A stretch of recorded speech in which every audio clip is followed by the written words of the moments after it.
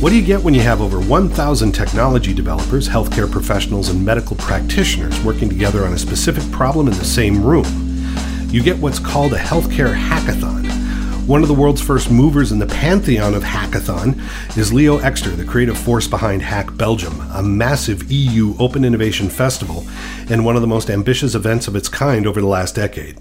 Unfortunately, with the impact of COVID-19, hackathons have needed to evolve, and Leo is now the chief energizer at Hack Belgium Labs. We're speaking to Leo today, along with Thomas Vande Casteele, the CEO of the promising EU health tech company Awell Health. Leo and Thomas, it's great to speak to both of you. Thank you. I'm great. All Thanks, right. Duane. Thanks for the invite. Thanks for having us indeed, Duane. So, Leo, let me start with you. Obviously, the hackathon concept has had to evolve because of COVID-19. How has the hackathon concept evolved over the last 10 years since you started? We actually have to go back some 25 years, which is when the idea of the concept of the hackathons has developed. And those were events created by developers for developers. And that has basically continued for the first 15 or so years of the hackathons. But then some 10, 12 years ago, business people got involved. So the hackathons sort of branched into two different directions. One continued sort of being more and more about software development, but the other one sort of moved to the side where it became first about a parallel development of business and software, apps, prototypes of apps and software. And then it evolved even further into purely business, which is where we play right now. The first branch, the first fork, if you wish, that has become more and more professionalized, but also the purpose has evolved alongside with events that are done by amateurs for amateurs. There's also very, very professionally organized events, which are basically recruitment grounds for companies like Amazon, IBM, Microsoft, PayPal, Salesforce, etc. It's a technology showpiece where they bring developers on board, get them to play with their newest tech, and then eventually, on occasion, hire some of them. They do a lot of these events, or used to do a lot of these events in American universities specifically, just to pick the best and the brightest of the recent crop of students. When it comes to the second part, to the second fork, the business side, that is a lot less developed. That doesn't happen anywhere near as often, partially because it's a bit more specialized profession, and the results are not as obvious. The reason why we're doing that is because we saw the potential of the methodology, potential of the tool. For me, it's a shame to spend all that effort into recruiting best brains I can find and then get them to produce code and then just to throw that code out of the window the moment the event is over. So that's why we sort of shifted the focus towards more working on ideas and making sure the ideas are as interesting and as deep as we can get them. And we get there through interaction of a very diverse group of people, not just developers. So in our events, it's everybody who is touching upon a specific ecosystem or a specific problematic. Thomas, from your perspective, you're the CEO of a health IT company. You're participating in Hack Belgium Labs. How does it help you from your perspective at Awell Health? Obviously, how it helps me is on the one side to get exposure to fresh people with new ideas. I mean, healthcare is an ancient business, and a lot of what's happening in healthcare is based on how we've been doing things for millennia, right? So fresh people with fresh ideas, that's really what's interesting. Now, then after that, obviously, comes execution, and we might go into that in the rest of the talk, but being exposed to fresh ideas is one. A second is that people are drawn more and more to companies that provide them with a sense of purpose in their life. And so we've had on occasion been able to get into contact with people that we've hired then after that. So that's also a great place to meet these people and to work alongside them for a weekend, for example. So those are some of the ways that it has helped us in the past. What's intriguing is both you and Leo have touched on the fact that this becomes an alternative way to recruit and get to know people. Do you think this is more effective, more cost effective, and gives you a better idea of the performance level of the people you're hiring, Thomas?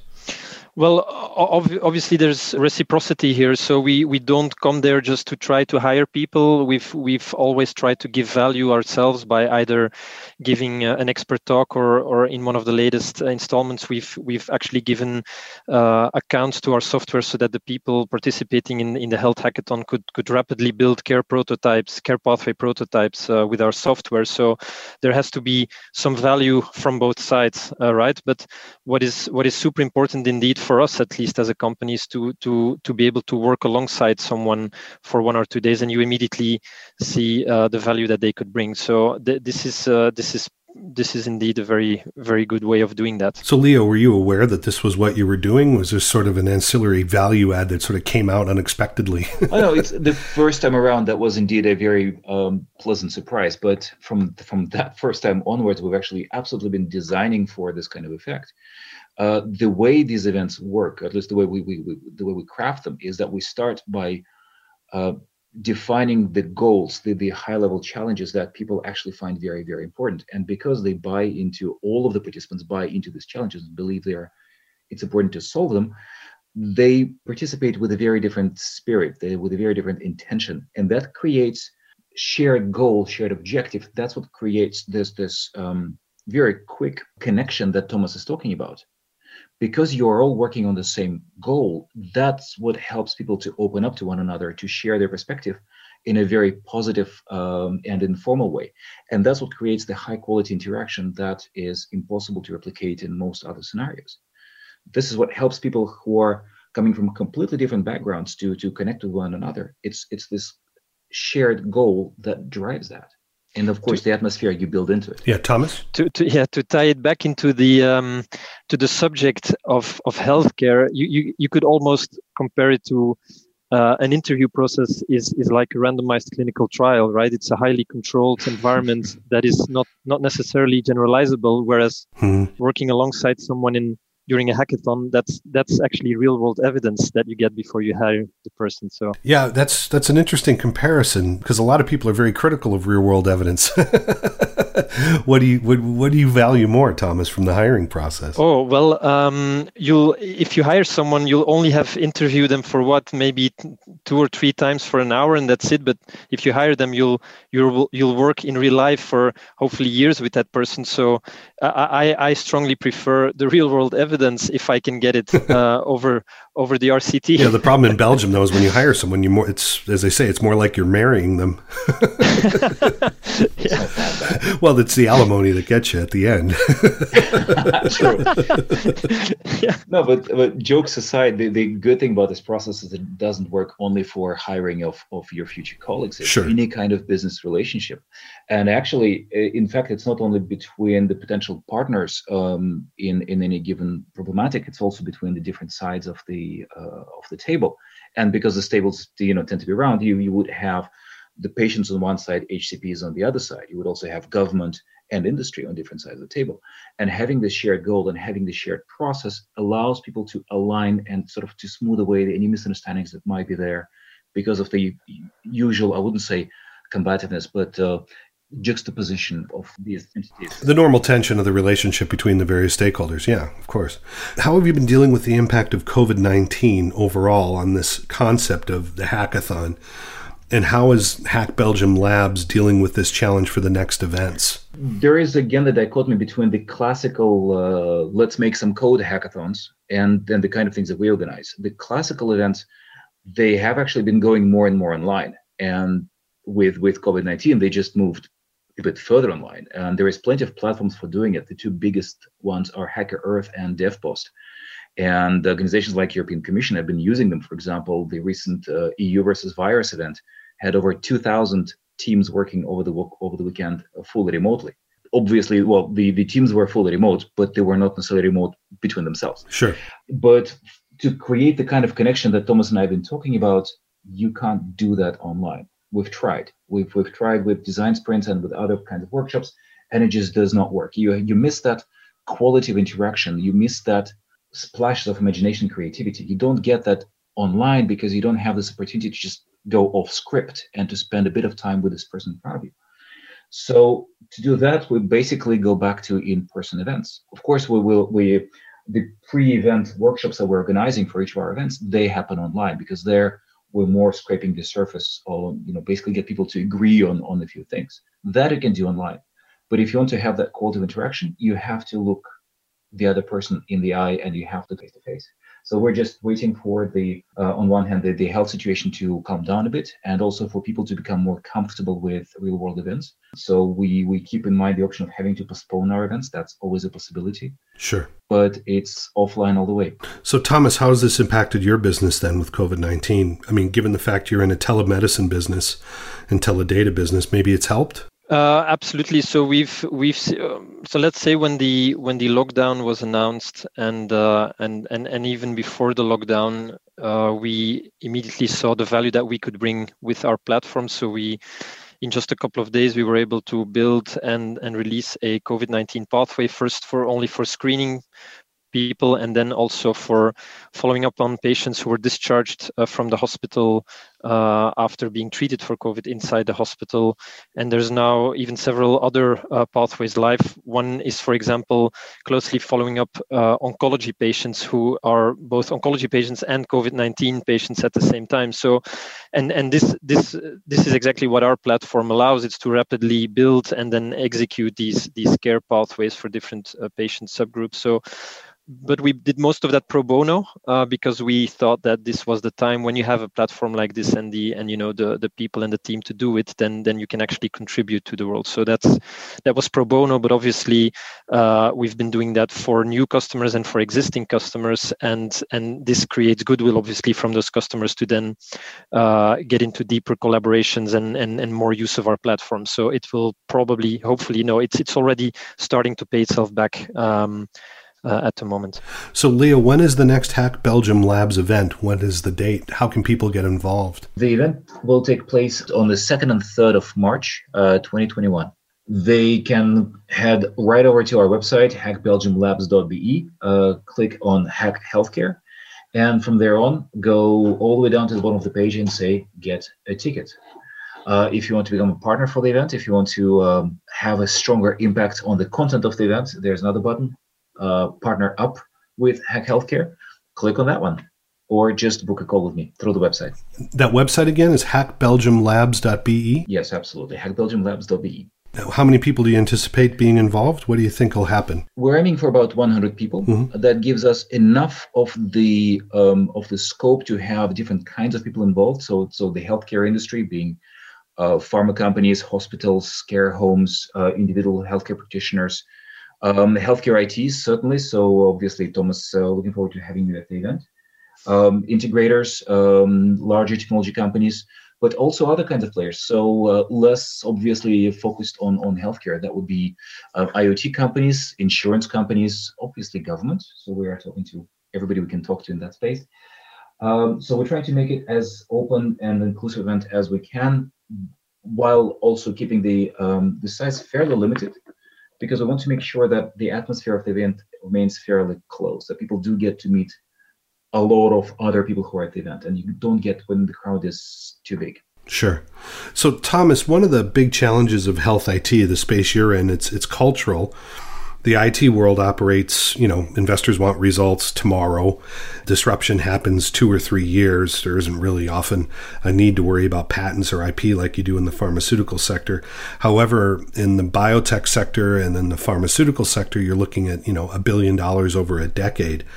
How does Hack Belgium Labs manage those challenges of misalignment for you, and how do you manage those just on your own? How do you deal with that cultural clash? What Hack Belgium Labs does really well is show that you really need to limit the scope of what you want to do in that one day or in the limited amount of time that you have. So what's really funny is that when you start a healthcare hackathon, the first ideas that come up are let's combine all of the data into one database and then make that easily searchable, and let's build AI on top of that so that the right predictions are given to the clinicians at the right time. So those are always the very first ideas that come up, but people immediately see that basically the whole world is already working on these ideas, and that's going to take 20 years. So it actually forces people to come up with ideas that are much narrower and smaller in scope, but that immediately become much more workable, but that can bring value on a very short time scale, and that's actually what's needed. And we are big believers in two things. One is that basically there is no real need for innovation at this moment in healthcare, because just applying what we already know will already solve the healthcare crisis, right? That's one thing that we believe.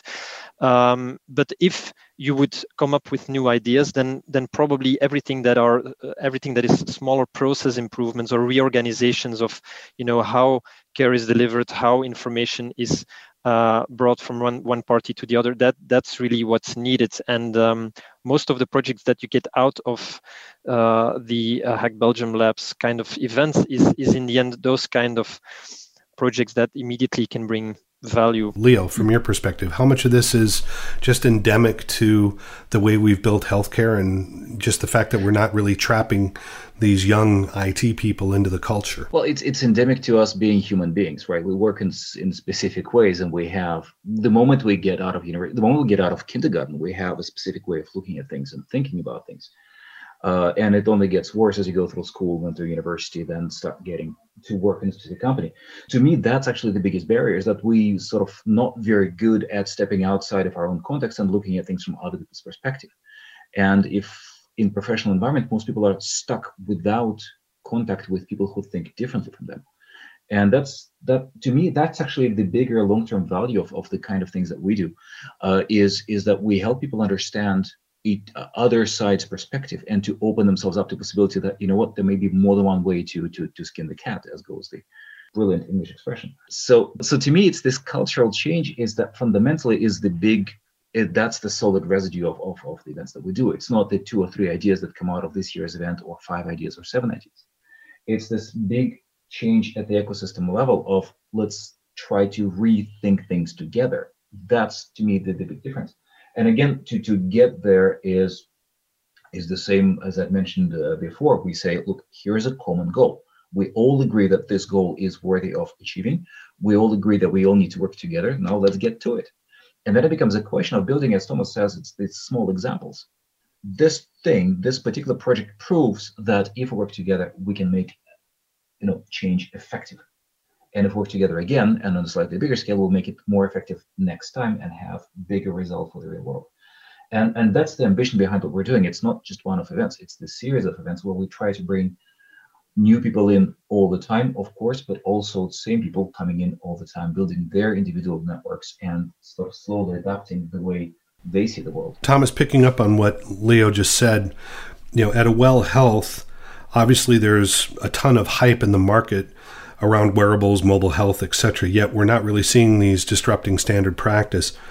What do you think we need to do to change the way we deliver care to actually be disruptive? How do you manage that? Unfortunately, but that's just how the world turns. This I think really comes down to financial incentives. It's basically at the core, the way that the healthcare system has been organized until now is basically a fee-for-service model, and this is because historically the doctor, right, had so much education, and it was impossible as a normal person to contradict the doctor, right, and to not follow his advice. And so everything that the doctor did was good, and we paid him for that.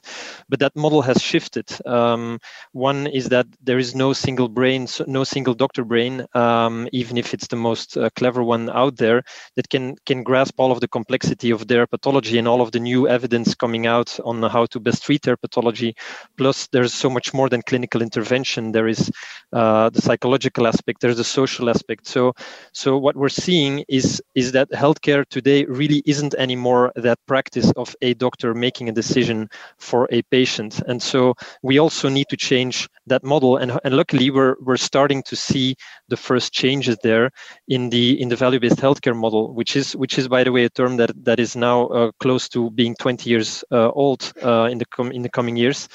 But we see countries and payers starting to change the ways that they incentivize their healthcare providers, more specifically based on outcomes delivered, which is the result of the care delivery process, instead of the activities that are performed, which is the input of the care delivery process. So I think all innovations aside, right, whether it's robot surgery, AIs, wearables, mobile health, whatever is out there, what's truly needed is a reorganization of how care is delivered, and then incentivized at the end. But that's really hard because a lot of the incentivization of hospitals, for example, is still, not only is it just, a pay-for-service model, it's often, you have cancer, you need a bone marrow transplant, here's 20,000 euros, and there's not even any accounting or cost-based or activity-based tracking of how that's done. It's just a bulk one-shot payment. What that means is we're not getting any evidence generation around the clinical practice. So the idea of getting evidence and effectiveness for value, not efficacy, what we were talking about earlier about real-world evidence as opposed to a clinical trial, it's virtually impossible. How do we actually develop this using the technology? How do we actually move to get more effectiveness, value-based evidence into practice with what you're trying to do? How do you actually get over those barriers to entry, as it were? There's a lot of focus out there on capturing reality, right? And that's what the whole data conversation is about. It's gathering more data and then building dashboards on top of that. And then that really captures how reality is happening. It gives you a view on reality, but what that's missing is actually what is the process to get to that reality, and the process to get to that reality is what causes that reality or those results, and the process is the care pathway, right? And so instead of capturing reality, what is needed in our view is to work together again collaboratively on what should be the ideal care process for our specific medical condition that we're trying to treat here, and then trying to adhere to that process, because it's in the process that the actual care delivery elements are captured, like how much time you spend with the patient, how much time the patient spends in the operating room, how much treatment has been delivered, etc.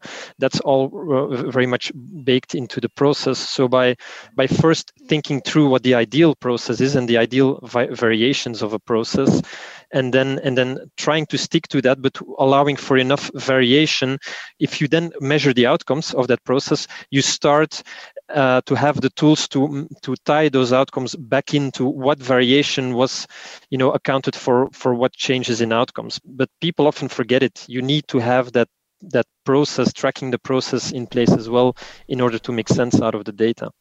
Well, on the other side, there is also it's a point of view and it's a perspective, and it's a culture. And the good news is that within the healthcare ecosystem, there is an interest in changing how healthcare is financed. And we see that in our conversations with insurance companies, for example. So they're prepared to think differently. It's just now it becomes a question of, okay, so how do we bring along the healthcare practitioners and of course the patients, and then on top of everything, the healthy citizens, spending money on prevention, spending money on care. There's been so many spears broken on that subject that I don't, let's not go there. It is possible. What we've seen is that it's possible to invent a solution for pretty much anything, but there has to be enough openness on one side and will on the other side. And the good news is that in different pockets of the healthcare ecosystem, taken as a larger ecosystem, there is willingness to do that. So let's put in place the processes where this sort of opinion can spread and go from being part of the pockets to being part of the bigger vision for the entire ecosystem. Picking up on what you just said, I mean, a lot of people feel that Eastern Europe, the newly entered EU 28, now soon to be 27, there's a general feeling that those countries that have come in that don't have infrastructure baked into the cake, as it were, a lot of these Eastern European countries may be able to adapt more innovative processes and leapfrog and get past these structures. I mean, you're a Russian immigrant, Leo. Do you think this feeling is conventional? Is this wise or is this wrong? I think there's two components to it. One, yes, having a blank slate certainly helps. You can invent things that haven't existed before. And Estonia is a fantastic example of that they've built a digital ecosystem for all government services, including healthcare, to the scale and to the amount of advancement that has not been seen in the more let's say, better prepared Western countries with more legacy in them. Every citizen has their own patient record, basically, electronic health record. Yes, and it goes further than that. There's a fantastic startup in Estonia that actually takes the lab reports and instead of providing a set of tables, interprets them for the human reader, for the non-qualified, non-professional human reader. And this sort of sideways thinking, I think that's where the true ingenuity happens in Eastern Europe more easily, because they don't have quite the same legacy, quite the same luggage, which is the flip side of legacy, in how healthcare should be done. So having this openness of mind, that certainly helps. But the flip side of it is you have to have the right resources in place. And if you look at the country where I come from, their healthcare is in a rather dire state, according to what I've seen from my friends and from media. Just having a blank slate is not good enough. You have to have the resources, you have to have the incentives to make change happen. Awell Health is a Belgian-based company. How do you see the interplay between Eastern Europe and potential innovation and what you're doing in Western Europe? Where's your business moving? So we're actually, we just launched a product that is globally available, which is what we call the Pathway Studio, which allows anyone to build and validate and share their care pathways in collaborative teams, right? So in several European countries at the moment, but that's outside of the scope of this question. So there's two interesting things here. So one is that healthcare is so complex and is getting increasingly more complex that it's, on the one side, it's a game of continuously learning and improvement on the results that you already have, right? And so you could look at, for example, a blank slate approach and then saying, the blank slate might be immediately better in terms of how the underlying infrastructure is organized or how the incentivization system is organized, etc. But the true core clinical evidence and the organization of the care processes to deliver the best outcomes in the most efficient way, that's something where I'm not entirely sure whether any part in the globe has an advantage over another part in the globe, because you'll just need to have your process in place, measure your outcomes, tie the outcomes back to your process, update your process. And I think what I would say is that the countries or the teams, because this can be at a team level, at a regional level, at a country level, but those who learn faster than the others will get to better outcomes and more efficient processes much faster than any of the others. So there's a big tie-in here to the startup world, right? Why can a startup push out a big incumbent? It's because you can, as a startup, you have shorter feedback loops, so you can learn faster than a big oil tanker has. So I would say that the playing field is level. It's a global playing field, and the ones who learn faster what care delivery process leads to what outcomes is going to win over time. Where do you see most of your work happening right now? Where's your largest part of your portfolio? Yeah, so we're traditionally Benelux based. Yes, and so we just launched last week the Pathway Studio. So I can tell you more of that. I can answer that question better in 6 months. Okay, well, we'll come back in 6 months. Yeah. So one of the things that got passed a couple of years ago is the General Data Protection Regulation of Europe that's going to basically make sure everybody's data is protected and not abused. The problem is there's a lot of people saying that has gone too far. What's your opinion of the GDPR? Is it a problem or is it overblown? Leo, what's your opinion on this? I've discussed this with a few of my friends who are in the legal profession, and the conclusion that I've come to is that it's a barrier only as long as you don't think hard enough about how to go over it or past it. It's a question of, for example, if you have to secure the consent from a patient to share her data, well, what is her incentive? Sure. What is the mechanism for her to share that data? What's the mechanism for her to share that consent and to make it sort of propagatable, if you see what I mean, from one healthcare provider to another one, right? So that's actually one of the challenges at the coming healthcare event. We're going to look exactly into data value chains. How do you work within the context of GDPR? Not trying to circumvent it, but how do you use it in the right way? You have to get creative, you have to get inventive. But I don't think it's an insurmountable problem. Thomas, from your perspective, is GDPR a hindrance or is it overblown? Well, I think what GDPR did very well is give the power to the data subject, right? And that really puts the onus on us as technology providers to inform the data subject correctly. Now, in terms of how many measures and what comes really down to what you need to do as a company, I think I heard someone say a while ago that there were not enough sick people in the committees that decided on the GDPR.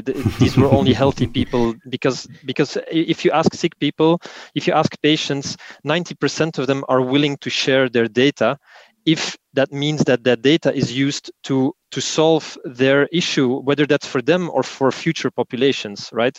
What people don't want is that their data is shared with Google or Facebook, who will then use that for marketing purposes or to make their insurance go up in price. Obviously, all of those safeguards need to be in place, but as a company, you can work with that, and as long as you have a good contract with the patient, and that contract is based on a very clear understanding of what will be done with the data, then you can go pretty far. You can even ask a patient, "Can I share your data with all of the pharma companies in the world?" And probably patients will say yes, because if that makes sure that my disease is going to be cured, please share it with all the pharma companies in the world. And so the GDPR allows for that, which is pretty good. And nobody else, not a hospital, not an ethical committee, no one else can decide for the patient to share that data or not. It's really on the patient, on the data subject to do it, which is I think at the core of the GDPR and a very, very good principle. Final question for you two gentlemen. If you could make one recommendation now within the EU, what recommendation would you make in the next 6 months? Leo, what would you do? Well, same as Thomas, I come out of the startup environment, and there's one thing that is absolutely core. It's focus on your customer. Healthcare has been about physicians and about their knowledge and about the tools they use for so many years. Now, for the past few years, we see the emergence of patient centricity as a thing that the pharma companies are talking about increasingly, and other healthcare practitioners are talking about increasingly. It would be good if they went beyond talking faster than they are doing it today. We're seeing some actual change, but going there even faster and putting patients further as the focus. It's exactly as Thomas had said, there need to be more sick people involved in taking this kind of decisions. And that's what patient centricity fundamentally is all about. That particular pendulum needs to swing the other way. Thomas, again, from your perspective, what would you recommend to occur to improve the adoption of health technology in the next 6 months? What recommendations would you make? Well, actually, my recommendation would be to ask a different question. I really don't think that adopting innovative health technology will solve the healthcare crisis. I think the question that we need to ask ourselves in the EU as well is, what will lead to better outcomes and more efficient care teams? So what will lead to better value for the whole system, and not just value for the patients, but also me. I'm a taxpayer. And so when I go to a hospital, when anybody goes to a hospital, they're actually getting care that is paid at least from a portion of my taxes, right? So I can be greedy as a taxpayer and say, I want the EU and my government to make sure that anybody can get the best outcomes at delivered by the most efficient care teams. But it's not only innovative health technology that will get us there. I'll give you one example. There is research that shows that, and this is even repeated research, so it's not just one paper, but this has been repeated over time, that for palliative oncology patients, for example, the sooner you start talking about death, the longer they live. So this sounds counterintuitive, but it's not, because the patient feels that they're at the end of the treatments and that they're tired and that probably the end is near. And if they have questions about finances and the end of life, etc., and this festers in the back of their mind, they get maybe depressed, and their whole condition will digress. Whereas if you get a psychologist to that patient quite quickly and a social worker, and you open up the conversation with the family about the end of life and everything that needs to be taken care of, and you take care of all of the logistics needed, then actually all of those worries go away from that patient, and they live longer lives. This is not innovative health technology. It's a process improvement. But this has been proven again and again that it makes people live longer. So if I was a pharma company, what I would do is actually package all of these great process improvements and sell the process improvements instead of a new device or a new drug. Yeah. Because a lot of these improvements actually have much bigger advantages than any new drug would have, that is just a couple percentage points better than the one that's already on the market. Yeah, but it's not patentable. It's not patentable, so maybe the business model behind it is not good. No comment. Let's invent a new business model. It's. In all honesty, Thomas, this is where companies such as yourself, Awell Health, potentially are going to drive that value. And, Leo's putting the stakeholders together to make this happen. So maybe that will be the fundamental change to get there. I mean, maybe that's what needs to happen. Well, if I can give a very big compliment to one of the pharma companies out there, Amgen in the Netherlands, for example, they've actually changed their mission from selling successful drugs to helping healthcare providers be successful at treatments. And so being successful at treatments also means Amgen contributing to that healthcare provider with the kind of insight I just gave you. And this is an example of a collaboration that we are having at the moment, where our platform is actually being used in co-creation between pharma and clinicians to really look at the process of care delivery and see, what kind of insights can pharma bring to make the healthcare provider more successful at delivering care and getting to the best outcomes for their patients. And I think that's exactly what is needed. And to come back to my earlier point, this is totally not being incentivized at the moment by any government or payer. So these are really pioneers and very early adopters who are convinced that this is the right model to collaborate and trying to make good cases that they then communicate about. But on the policy level, everything just goes so slowly, obviously. So how long does that project run, just out of curiosity? So we've done several of those projects in the last couple of years, and we see more and more coming. But this specific project with Amgen is in the beginning phase. So Leo, finally, again, when is the event? Hack Belgium Labs, when's that occurring, and how can people get involved? The event will take place on the 2nd and 3rd of March, 2021. They can head right over to our website, hackbelgiumlabs.be, click on Hack Healthcare, and from there on, go all the way down to the bottom of the page and say, get a ticket. Leo, that's great. Leo, thank you very much for your time, sir. Always a pleasure. Thank you, Dwayne. Thomas, for pleasure meeting you. Thank you for your time and contribution. Yeah, very welcome. Thanks. We'll speak to you all later. Bye-bye.